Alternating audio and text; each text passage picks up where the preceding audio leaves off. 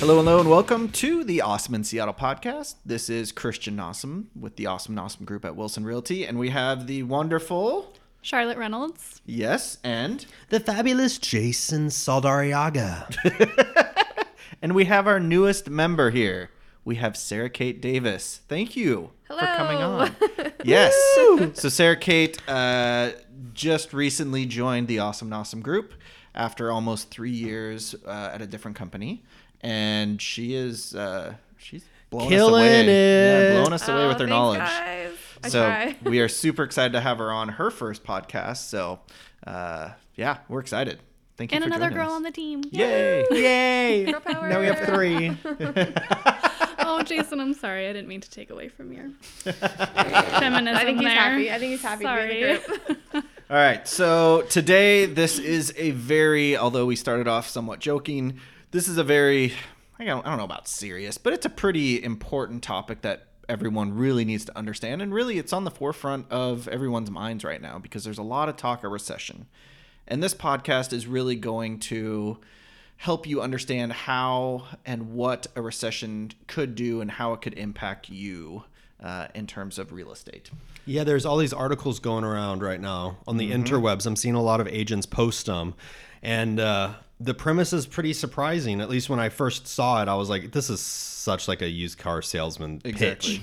Basically saying like recessions don't lead historically to home price values going down. And when I first saw that, I was like, no, come on, they have to be lying.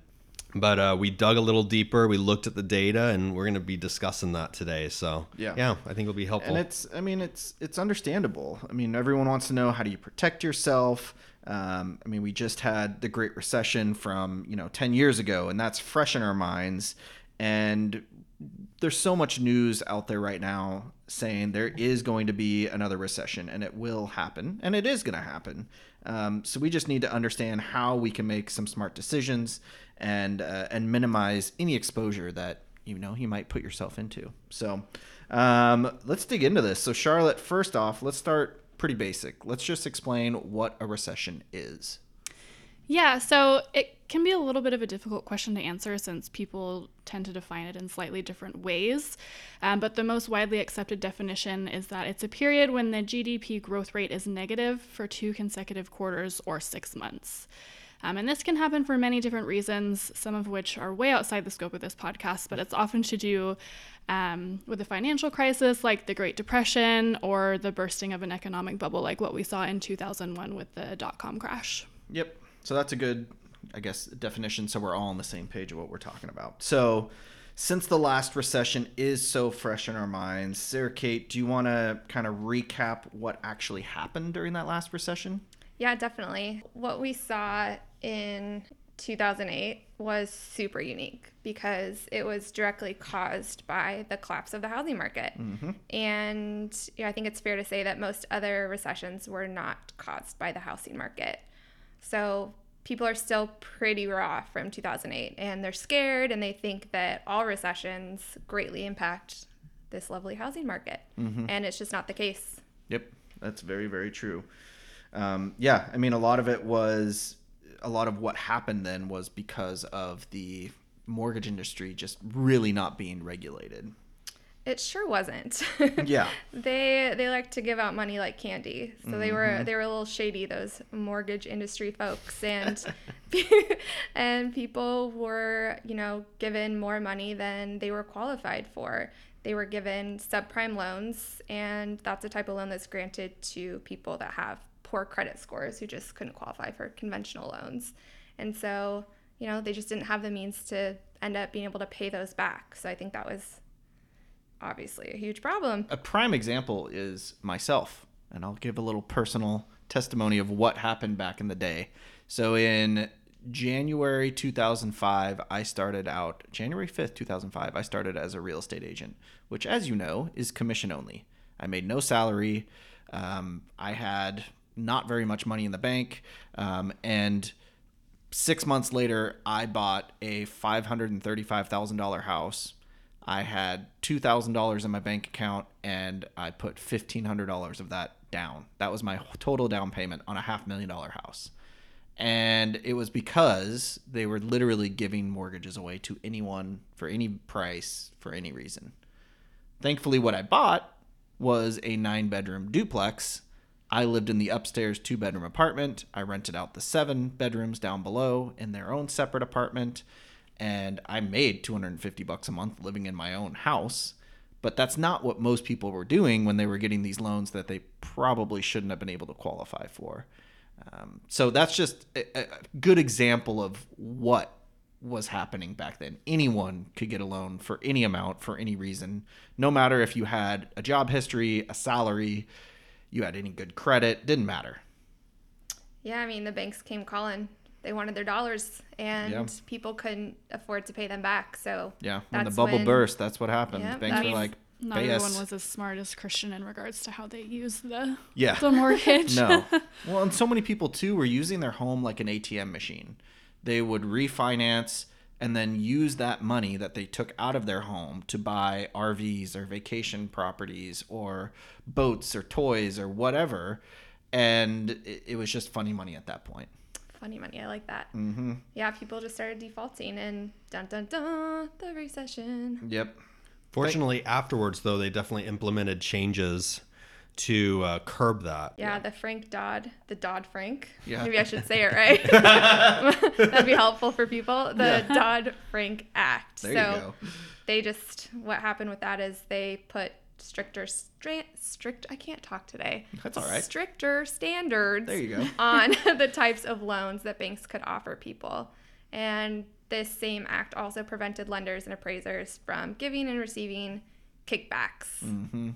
Which that was prevalent. It was like, if I was a lender, I would call my favorite appraiser and say, hey, this house needs to appraise at this price.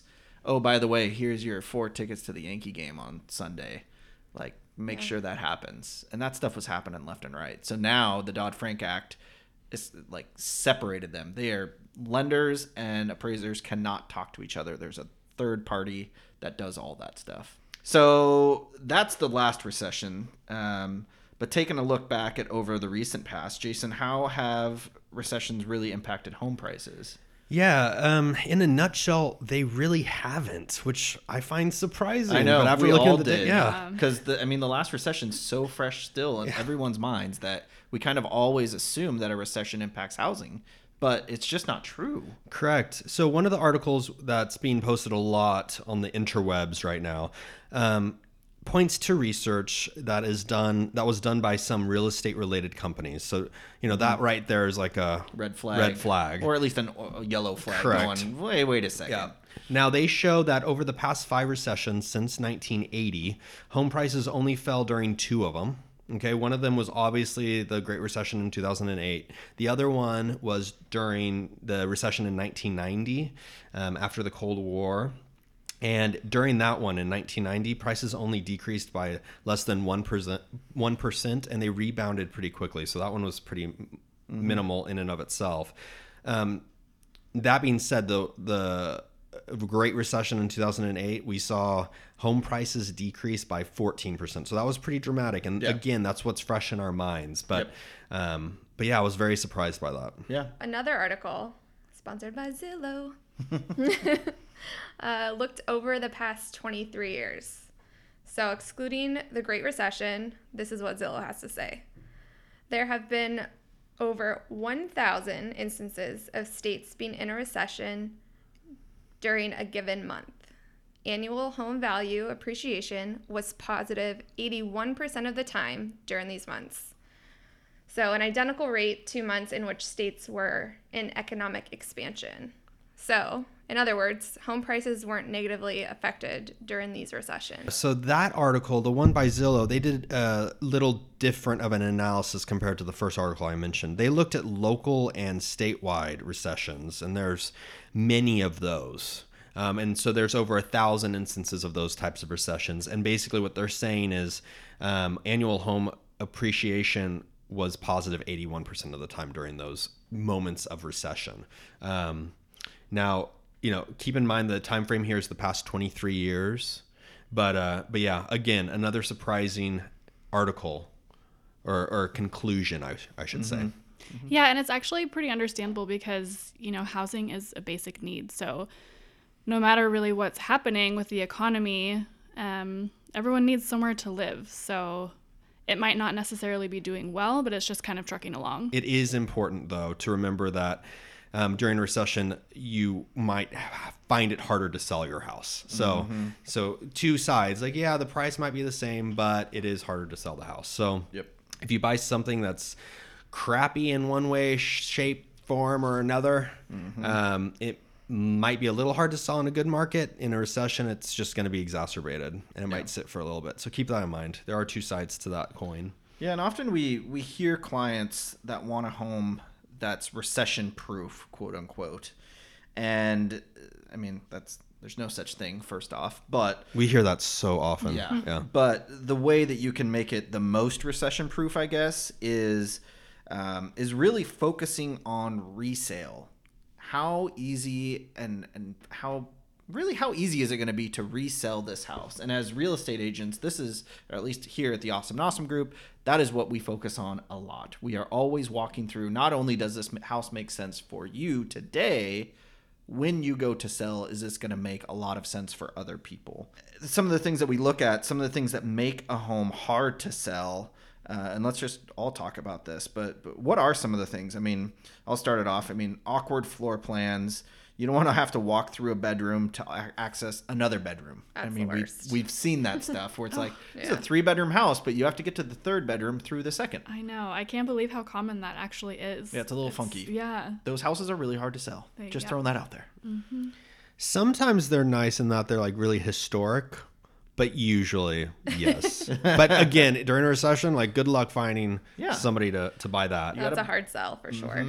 What are some other things that make homes hard to sell? The gradation of the property itself, especially in Seattle, there's so many hills. There are pros and cons to this. A lot of times when you're on a slope, you might have a great view that might help with the property value, but depending on how it's sited and what the benefits are, if it's a really sloped property, you probably can't use that land very much. You're not going to be able to play ball in the yard with the kids and that sort of thing. So that can be difficult.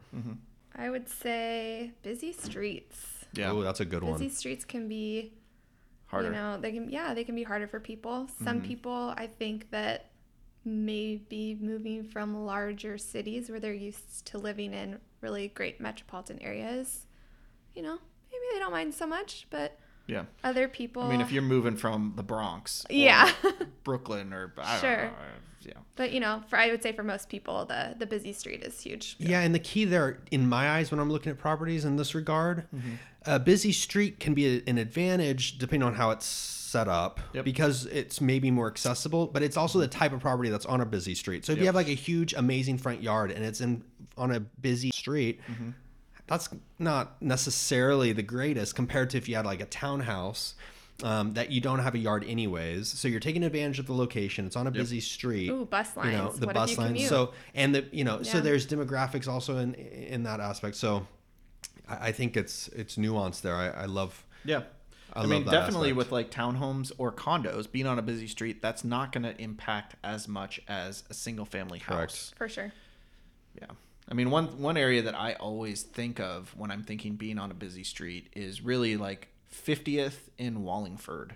Oh, yeah. It's going busy. East and west between Green Lake and I-5. There's all these houses on there. And if you compare the same exact house that's on 50th to one that's on 53rd, the one on 53rd is going to be way more expensive than the one on 50th, even though it's the same house, essentially.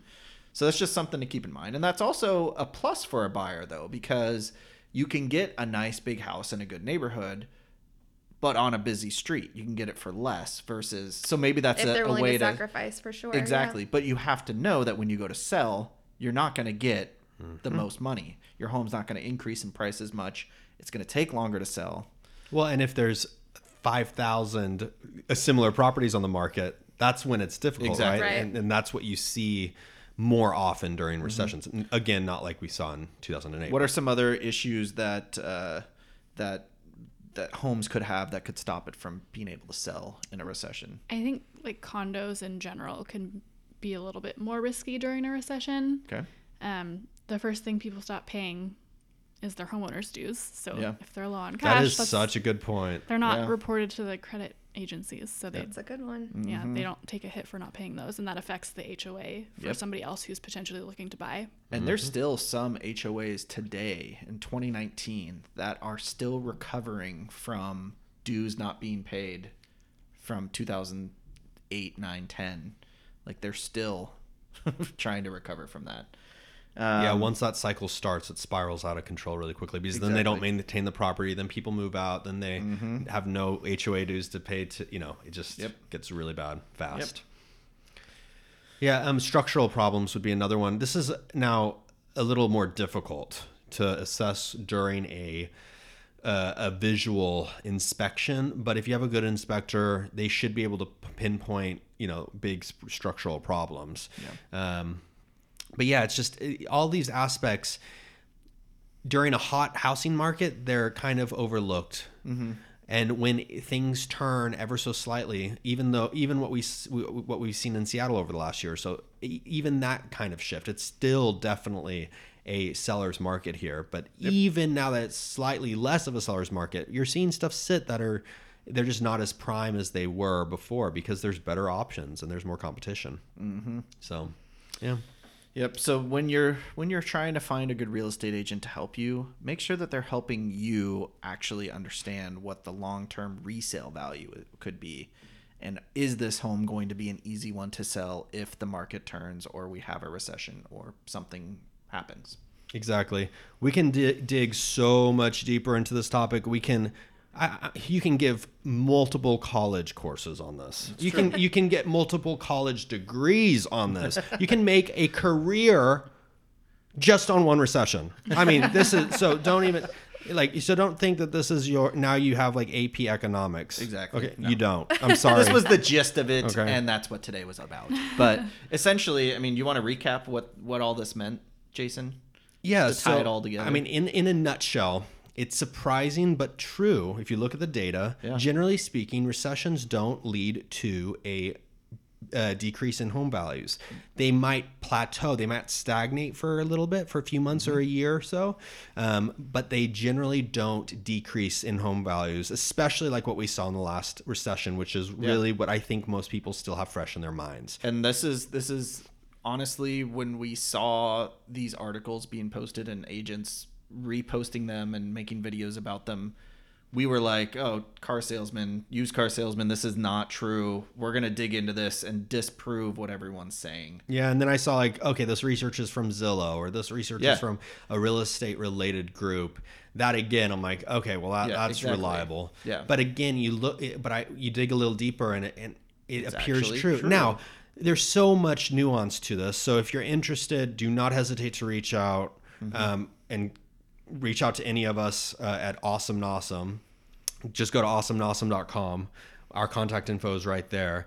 But I do want to say a couple things. First off, we are more than just real estate agents. We're not economics majors or economists, but we are resources. So if you are interested in this topic, you want your concern is buying something that's recession proof, quote unquote. We're here to discuss that with you. Yeah. And connect you with people like financial planners, financial fiduciaries, that sort of thing. That being said, I do want to kind of end in one note. If your goal is to have something quote unquote recession proof, like Christian said multiple times, that's not possible. What is possible is positioning yourself to be minimize the negative impact of a recession. You never know what the next recession will do to whatever asset. And so generally the way to do that is by diversification. So home ownership is the nation's greatest source of wealth generation for most Americans. Makes sense. It's a basic need, like we already discussed. Everybody needs a house, and it's usually their biggest asset. But if you want to be more recession proof, then you want the big D. Diversification. You want more than just one asset type. So stocks, bonds. And this is coming from real estate agents telling you to, look into diversifying. We're not saying don't buy real estate. We're saying look at all your options and maybe don't have all your eggs in one basket so that you can better protect yourself. Correct. And if you do look at the data, generally speaking, the housing market is the least volatile. But to truly be more recession proof, I hate that term though, but recession resilient. There we go. There you go. I like that. Yeah, I'm gonna make a shirt. Yes. You know, you want multiple assets because you might need money fast, and it might not be a good time to sell that house because it's not in your best interest. It might not sell in the time that you need it to. So maybe you have stocks then that you can sell. So home ownership is the main asset source for most people, but it should be one of multiple. So that's my spiel. I thought that was an awesome show. I hope that everyone got a lot out of that. Charlotte, Sarah Kate, Jason, you guys were all awesome. Well done. That's why we're the awesome group. Well, duh. Oh, that was a good plug. Yeah, exactly. So, yeah, again, if anyone has any questions at all, they want to talk to us further, don't hesitate to reach out to us. awesomeandawesome.com. You can schedule a time to meet with us. It's totally free. There's never any commitment. We never pressure anyone, and we're really going to try to help you. That is truly our goal. We want to help people. We want to tell you if buying a house makes sense or not. And that's it. Thanks very much. We'll see you next time. Thank y'all. Thanks.